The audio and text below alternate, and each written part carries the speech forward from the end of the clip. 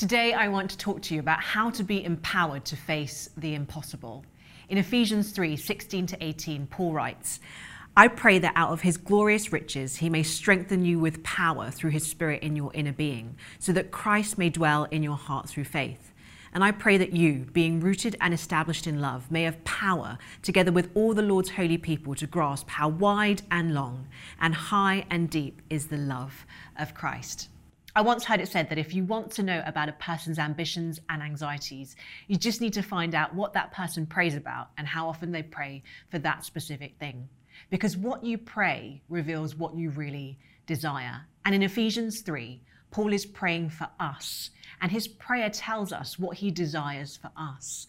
Paul longs for us to be empowered from within by the Holy Spirit and to understand the fullness of God's love demonstrated to us in Jesus. Many of us might be facing what feel like impossible situations in our lives right now. Maybe there's been something that you've been praying for, a situation that feels completely impossible. Today, we are facing significant challenges in our world. We're still battling a global pandemic. We're seeing hostility and unrest in our world. We're facing a massive mental health crisis, economic uncertainty, and there is still injustice and inequality all around us. In the 1940s, Corrie ten Boom, a young working-class Dutch woman, faced an impossible situation. Germany had invaded the Netherlands, and she and her family watched as Jews were persecuted and taken away.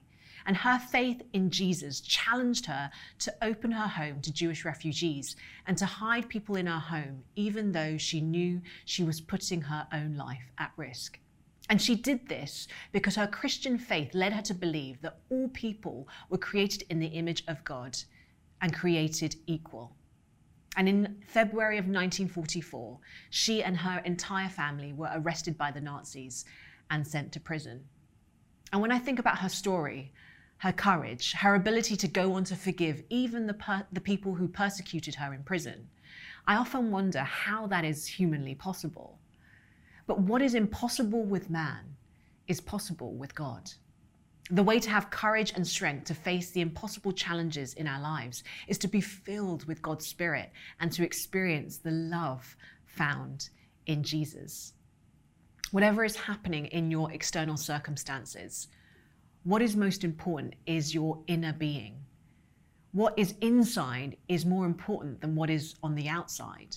The world often looks at the outside, but God cares deeply about what is happening on the inside. Paul is likely writing this letter to the Ephesians from prison or some form of house arrest. His external circumstances were not great, and yet he has this power from God within him, a power which was not limited by his circumstances. From a human perspective, his situation must have felt impossible. But from God's perspective, even his impossible circumstances were being used for greater plans and purposes. The story of Paul's life is a little bit crazy. Paul was a religious Jew, and he went around persecuting people who followed Jesus. He found their beliefs and way of life deeply offensive. He approved of the killing of Christians and was passionate about this until he encounters Jesus on the road to Damascus and is blinded by God's grace.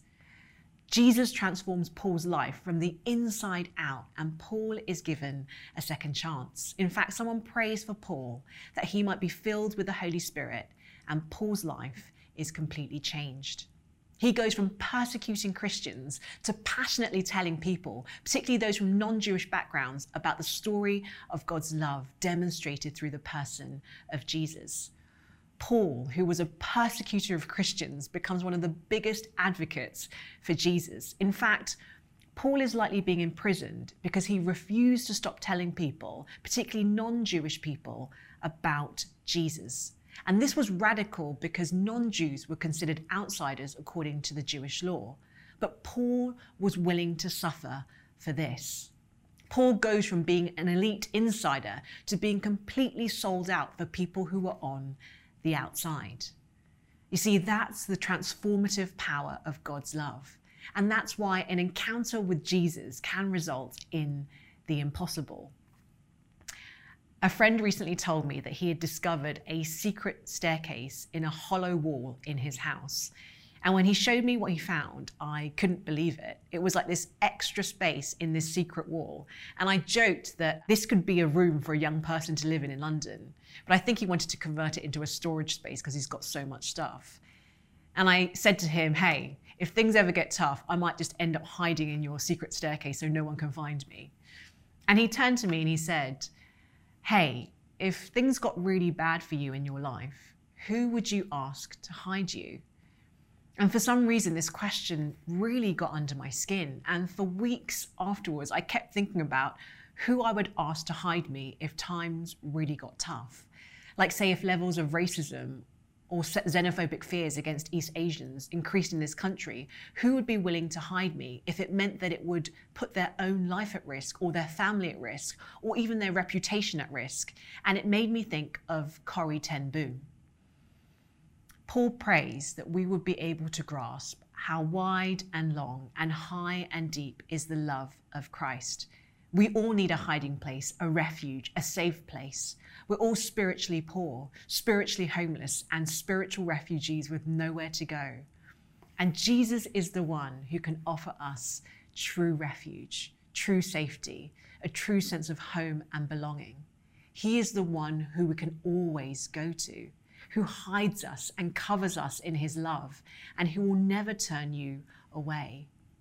And that offer to take us in cost Jesus his life on the cross. He risked everything for you. He says, come to me and I will show you the greatest love of all time. He was forsaken so that we would never be forsaken. It doesn't matter where you come from or what you look like or what you've done. You can always go to Jesus. He loves you because he loves you, because he loves you. And because of Jesus, the loving arms of God the Father are flung wide open and he waits for you to come home. The British theologian John Stott writes, the love of Christ is wide enough to encompass all of humanity, long enough to last for eternity, deep enough to reach the most damaged sinner, and high enough to exalt us to heaven. Someone once asked me whether I'd ever fallen in love before. And I was like, why? Have you never fallen in love before?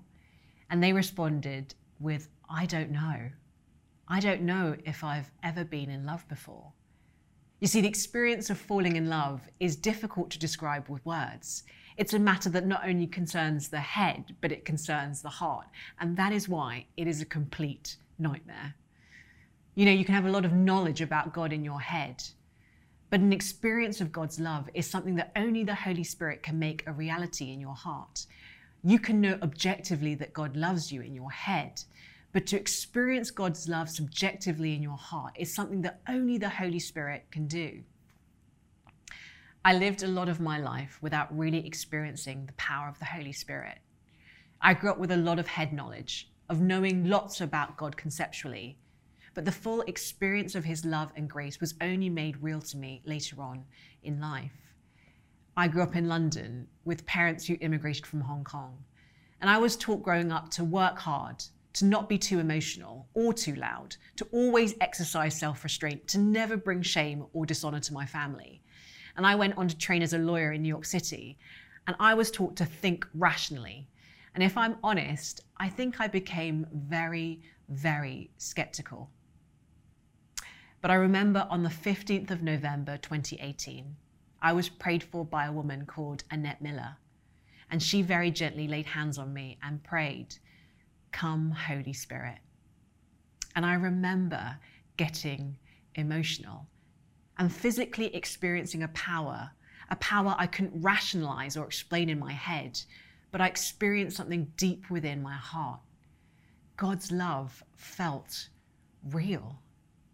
And as she prayed for me, she said that she saw streams of living water being poured out. And that experience of God's love has changed my life. It is the reason I am here talking to you today. When we find a home in God through Jesus, if you understand what that means and what it costs God, it moves you to your core. The fact that God loves you and chose you and gave himself for you. That experience of love changes your life.